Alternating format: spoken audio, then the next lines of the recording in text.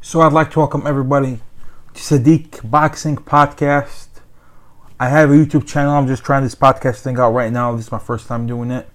I did dabble into it, I think, a couple years ago, but did not take it seriously. From now on, I will hope to give you an episode every week. Now, without further ado, let's tackle the fights, the shows we saw on Saturday. The first show I will be discussing is the show between Tim Tszyu and versus Terrell Gausha.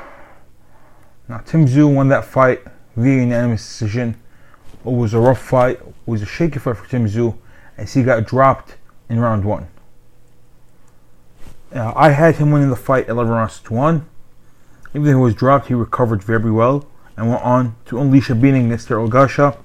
I'd like to critique all three judges, Robert Hecko, Bill Lurch, and I don't know why I exited out, and Patrick Morley. They all had the fight way too close, and it gave a horrible picture for you as judging. Us fans over here in America, we've been critiquing British judges for a while now, so we should be at a higher standard. We shouldn't allow ourselves to give scorecards like that, because in my opinion, I can't give Terrell Gausha more than a round. I can't. I gave him round 1. He won that round very clearly. But in the round, what round can you really give him? What round did he dominate in? I don't get it. To be honest, I just don't get it. Now, he won that fight fairly easily. Michael Rivera on the undercard did struggle a bit, but he still won that fight, in my opinion, clear. Elvis Rodriguez might prove to be a fighter that Top Rank is going to regret giving up on. In my opinion, I think Top Rank was too quick to let go.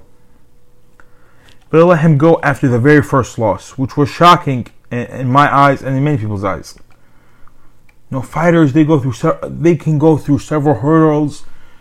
You got guys like Joe Smith Jr. who won the title after three losses. It doesn't always happen like that. We're not all Floyd Mayweather. We're not all Andre Ward. It's not always like that. It really isn't. So for them to do that was kind of shocking. Now, Tim Tszyu, a lot of people are already crossing out his chances to fight Jermell Charlo or Castellano. They think he doesn't stand a chance anymore. And that could only be further from the truth.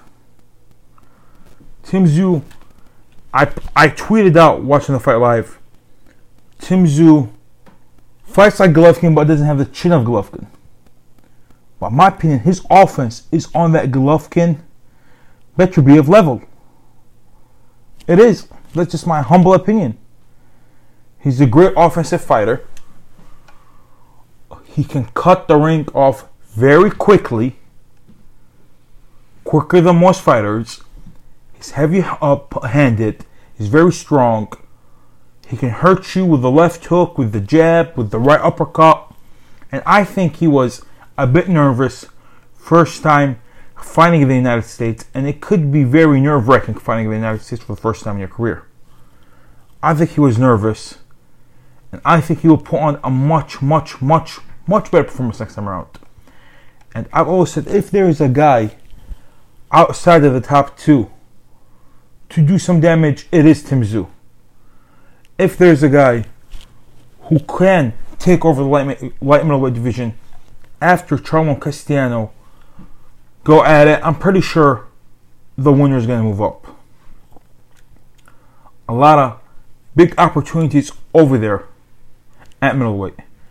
Jaime Munguia fight for Brian Castellano. Maybe he's gonna, if he beats Jermell Charlo, he might try to go get the other Charlo for the WBC title. So there's lots of opportunities at middleweight. Maybe even one of them could prove to be dominant enough to get a Canelo payday down the road. I just want to see either guy continue to campaign at light middleweight, and Tim Tszyu could be the main guy. I got Tim Tszyu ranked number 3 at light middleweight. I'm going to be honest, I'm going to be frank. I rate Tim Tszyu very highly.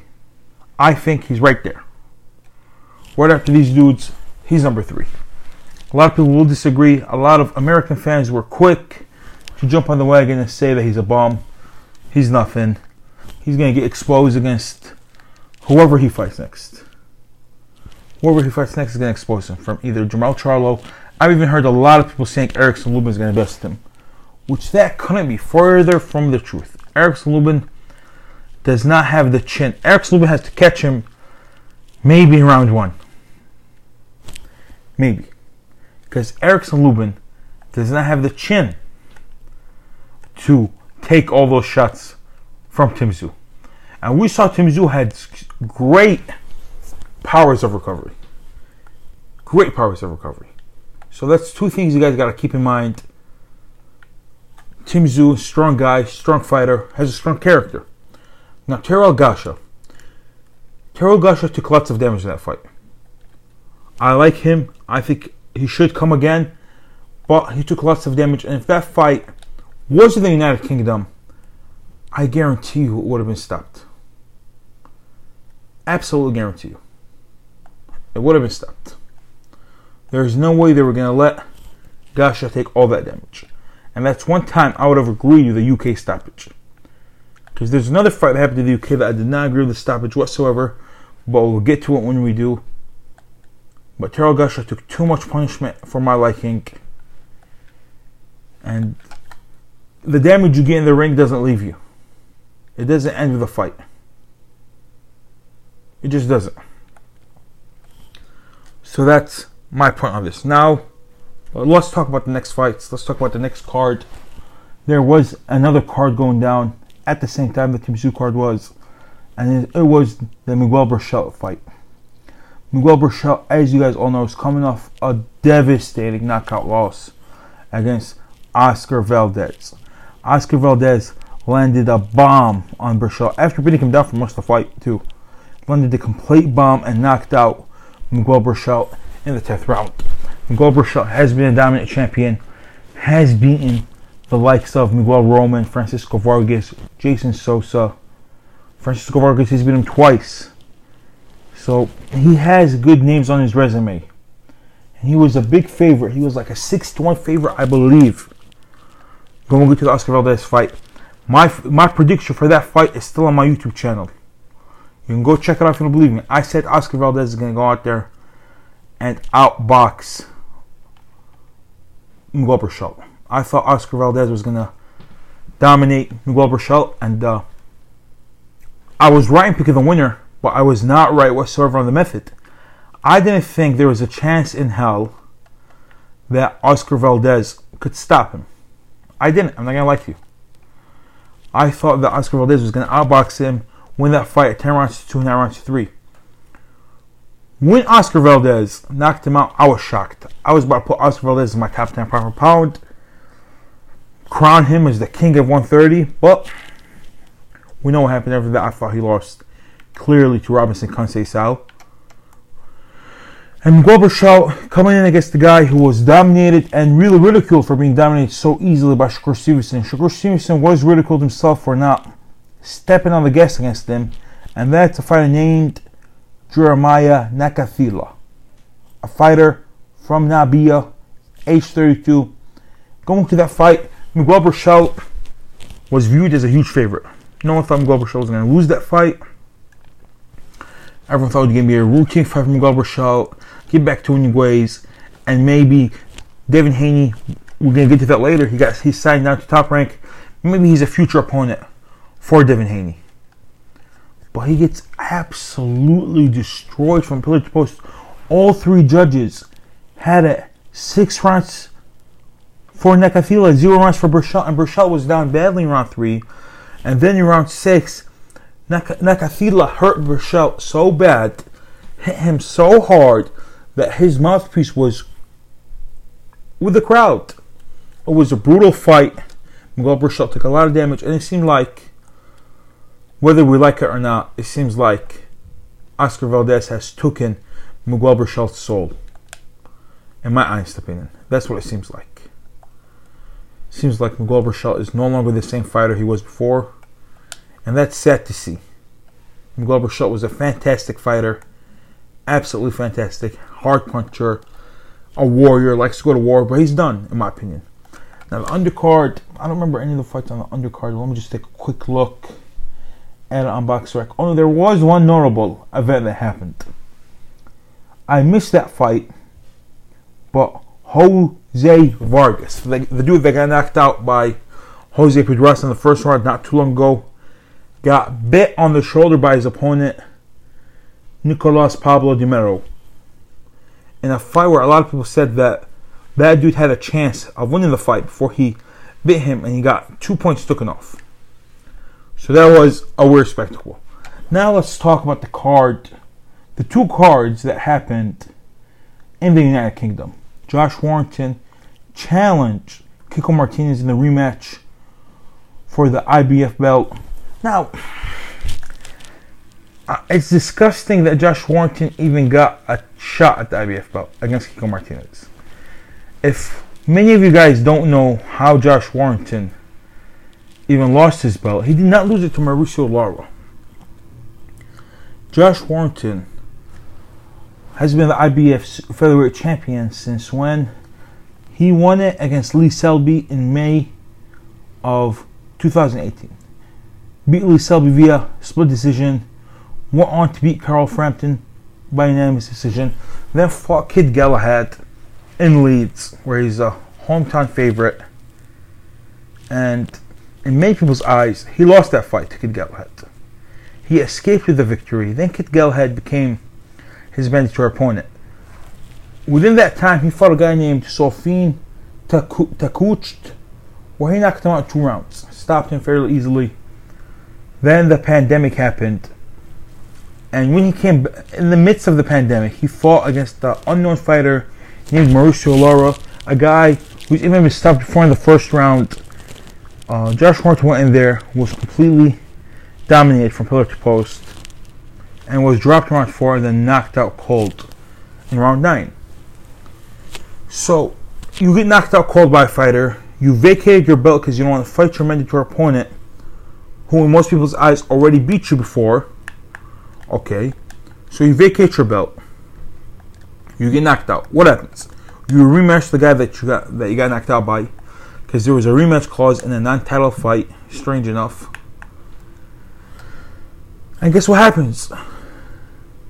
He goes out in the first round, up big, wins round 1 easily, was jabbing on the back foot. But then round 2, shades of the first fight started to creep in. He started to get hit a lot, started to get wobbled, and then unleashes a huge headbutt that watching live did not look intentional, but replaying it looked more than intentional, putting a huge gash on Mauricio Lara's face, prompting the referee to wave off the fight for a technical draw. So now, okay, if one of them is going to get a title shot, it's the guy that won, not the guy that's lost. Nevertheless, and I'm going to congratulate Josh Warrington for having the balls to step in with Mauricio Lara again, but he lost.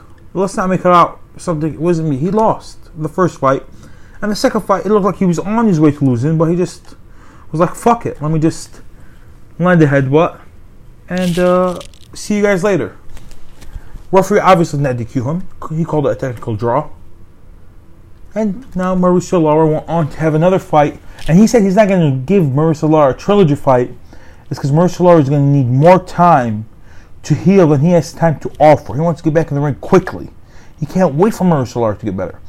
Now, he fought Kiko Martinez on March 26. Mauricio Lara got back in the ring on March 5. So Josh Warrington took more time to get ready than Mauricio Lara. Mauricio Lara's already fought before Josh Warrington fought. Like, he recovered from his cut quicker than Josh Warrington got back in the ring. So even that excuse was kind of BS. Now, what happened in the versus Kiko Martinez? First of all, the undercard, it was not spectacular. I only watched the Ebony Bridges fight, and that fight, I thought Ebony Bridges won that fight 6 rounds to 4, 7 rounds to 3, and 2 of the judges had it 7 rounds to 3, so I congratulate them. But one judge absurdly had it 9 rounds for Ebony Bridges and 1 round a draw. Now, Ebony Bridges controlled that fight early, and her opponent, the champion, Maria Cecilia Roman, came back late. Maria Cecilia Roman seems like it was hurting Ebony Bridges late, even though in 23 fights, she's never had a knockout in her life. So take that for whatever you will. Evan Bridges did become a world champion. It was fair. Don't think it was a robbery, but I think she would have had to be knocked out for her to lose that fight.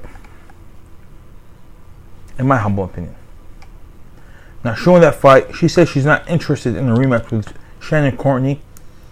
Shannon Courtney, who looked extremely overweight, by the way. She was there. She was with the broadcaster. She was speaking on the fight. She was invited as a speaker. She looked extremely overweight. Maxie Hughes beat Ryan Welsh. It was just an uninspiring undercard. Now, the main event starts. Josh Warrington vs. Kiko Martinez. Josh Warrington goes right away for the kill from the first minute. But then he headbutts Kiko Martinez. Referee doesn't do shit. Kiko Martinez already caught, and then he goes in and drops Kiko Martinez. After Kiko Martinez got up, they clinch it. When the referee said break, Kiko Martinez lands the left hand. Referee stopped the action, warned him. I thought Kiko Martinez was looking for a way out at that point. And he thought the referee was going to give it to him, take a point off. Referee didn't do anything. And Kiko Martinez kept on taking a beating all the way until round 7. But at the time of the stoppage, Kiko Martinez was caught in 3 different places because of the headbutts. Now, Josh Warrington, I'm not even sure which punch landed that did that. Josh Warrington left the fight with a broken jaw. So Josh Warrington could be out of commission for a long time. Josh Warrington is a soft punching ambush fighter. Now, if you're a soft punching ambush fighter, you've been knocked out cold fairly recently, and now you have a broken jaw. I know Josh Warrington, a lot of people want to act like he's fresh, especially after he beat Kiko Martinez, a fighter he's already beat. He fought him for the title after he vacated the title to not fight a guy he basically lost to. So, it's confusing. I already explained to you, don't want to go explain again. So, a lot of people want to act like this win is better than it is. We all knew Kiko Martinez was going to win this fight. I know he knocked out Kid Galahad, but Kid Galahad was dominating him before the knockout. Kid Galahad made the same mistake twice, was stepping back in straight lines. That's all Kiko Martinez has. It's the overhand right. Kid Galahad stands up high and was jumping back in one line. If Kid Galahad would have gave him angles, he obviously would have never knocked him out. In my opinion. But he did knock him out, and I thought, and everyone thought Josh Warrington was a huge favorite. I was shocked when I went on FanDuel, I think. It's a betting app. And I was looking at the odds. It was plus 300 for a Josh Warrington knockout. And I thought that was free money. They only let me put $167 on it. But I was willing to put $500 on it because I knew it was free money. And guess what? I cashed out. I knew Josh Warrington was going to stop this dude. This dude had zero chance. Kid Galahad, not a heavy puncher. I know Josh Warrington isn't, but he's at least an ambush fighter. He will go at you. High volume fighter. Kid Galahad is not a high volume fighter. And Kid Galahad, not a high volume fighter, and was hurting Kiko Martinez at will. So I knew Josh Warrington was going to get him out of here. And he did in round 7. I thought the fight, though, when it stopped, I thought it was too soon. I know Kiko Martinez took a couple combinations. He was blocking some of the punches, but I thought the fight ended too soon, in my opinion. And especially as Kiko Martinez had some success in the round where he was stopped in. So that's that card. Now, there was another card that happened in the United Kingdom. Let me just give me 1 second. Let me pull out the names. 2 Tata. Dan Aziz, I know, fought on the undercard. Dan Aziz, light heavyweight prospect. I know he's old, but he's still a prospect. Needs time to prove himself. So Richard Riakporhe. Yeah, let me just make sure I pronounce the name correctly. A 32-year-old cruiserweight. Record now 14 wins, no losses, 10 wins coming by way of knockout. Huge guy, 6'5", 77 inches. He knocked out Dion Juma in his last fight. Dion Juma was a replacement opponent. Dion Juma, a guy who was winning some of the rounds. I thought that Dion Juma from the first going into the round 8 was up 4 rounds to 3, but I had it 6-6 because Dion Juma was down badly in the fourth. And he was knocked out by a body shot in the eighth. So what I saw from Rich react for is that he has huge power, huge guy, very big guy, but his skill set is very lacking. He has huge power, Deontay Wilder type power, but he lacks in the skill department. He doesn't know how to keep guys off him. Has several weaknesses in my opinion. Dan Aziz, a light heavyweight, coming off the biggest win of his career, coming off knocking out Jose Burton, I think. Jose Burton knocked him out in 7 rounds. Got another stoppage victory. Jose Burton, I think he's a cousin of the Furies. Had a big name. The fight was for the British title, and a lot of people thought that Jose Burton was going to get a routine win against Dan Aziz, but got beat down to a pulp in that fight. Had no answers for Dan Aziz. Dan Aziz, he's a decent pressure fighter, but he's extremely basic. He's as basic as they come. So that's my take on that card. There was nothing special on the UK cards. I thought the fights in the United States were way more interesting because of Tim Tszyu, not because of any American fighter fighting. It was all Tim Tszyu. Now let's talk about the big news we got on Sunday. Devin Haney will challenge George Kambosos Jr. for the undisputed lightweight championship of the world. Devin Haney holds a version of the WBC title. So does George Kambosos hold a version of the WBC title. He also holds the WBA, IBF, WBO, Ring Magazine, and Lineal titles. So Kambosos is coming in with 4 titles plus the Ring Magazine and Lineal. Devin Haney coming in with 1 title. Now this fight will end all debate about the WBC chaos. Also, this fight will take place in Australia. There is a rematch clause, a one-way rematch clause. I saw a video for Hatman Strikes Back, a popular YouTube channel in the UK. He said that the rematch clause only works if Haney chooses to stay at lightweight. If Haney moves up to light welterweight, the rematch clause is voided. And I'm not sure what to say about that. I just want to let you guys know. Keep this in your mind. So that's what he said. Now, I don't know if it's true or not, but that's what was reported on Hatman Strikes Back. In the deal, my understanding is Devin Haney signed a multi-fight promotional deal with Top Rank and Lou DiBella. Now, he has to fight George Kambosos the first time. If he beats him, he has to fight Kambosos again. Should he beat Kambosos twice, both times in Australia, he has to fight Lomachenko on ESPN pay-per-view in the United States. So it's a weird deal. I'm not sure how many fights he signed Top Rank, but DAZN and Eddie Hearn, they're the ones that invested everything in Devin Haney. They were paying him over $5 million per fight before he was worth it. Put their money in, put all their coins in one basket, and guess what? He's not fighting his biggest fight of his career with DAZN. DAZN really want to make the George Kambosos fight because they want to put a foot in the Australian market. Now, DAZN so far has failed on all fronts. I know a lot of people love Eddie Hearn, and I love Eddie Hearn too. We all love Eddie Hearn. But DAZN has failed on all fronts. DAZN has failed to gain Premier League rights in the United Kingdom, which the Premier League is to all my American listeners, Premier League is the soccer league for the United Kingdom. It's the most watched league. It's kind of like the NFL over here, the NBA. Their hope was to get that, to buy out BT and get the Premier League. They failed at that. In America, they failed to get any superstar. And they're investing a lot of money in Canelo Alvarez. And I'm telling you right now, it is not worth it. Putting $160 million for Canelo to fight Murata, not for Murata, excuse me, to fight Bivol, Golovkin, and John Ryder is not worth it. Trust me, you guys are not going to make your money back. It's a dumb investment. You guys should have put more money to make the Andrade versus Charlo fight.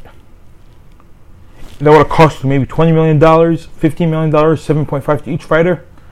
Guess what? You would have lost way less than you guys are going to lose on the Canelo deal. That's just my opinion. Now, DAZN has also lost where they want to put a foothold in Australia. Devin Haney versus George Kambosos is heading to ESPN. So, I think DAZN is failing right now. DAZN, I've heard reports that they've lost billions of dollars. I don't know how accurate those reports are, but it could be true. That's just my thoughts on all this that's going on in the boxing world. I'd love to hear your thoughts in the comment section of my YouTube channel. I know some of you guys will be listening to this on Apple Podcast. This will be on Apple Podcast, on Patreon, and on my YouTube channel. If you're on my YouTube channel, like and subscribe. That's it. Sadiq Boxing out.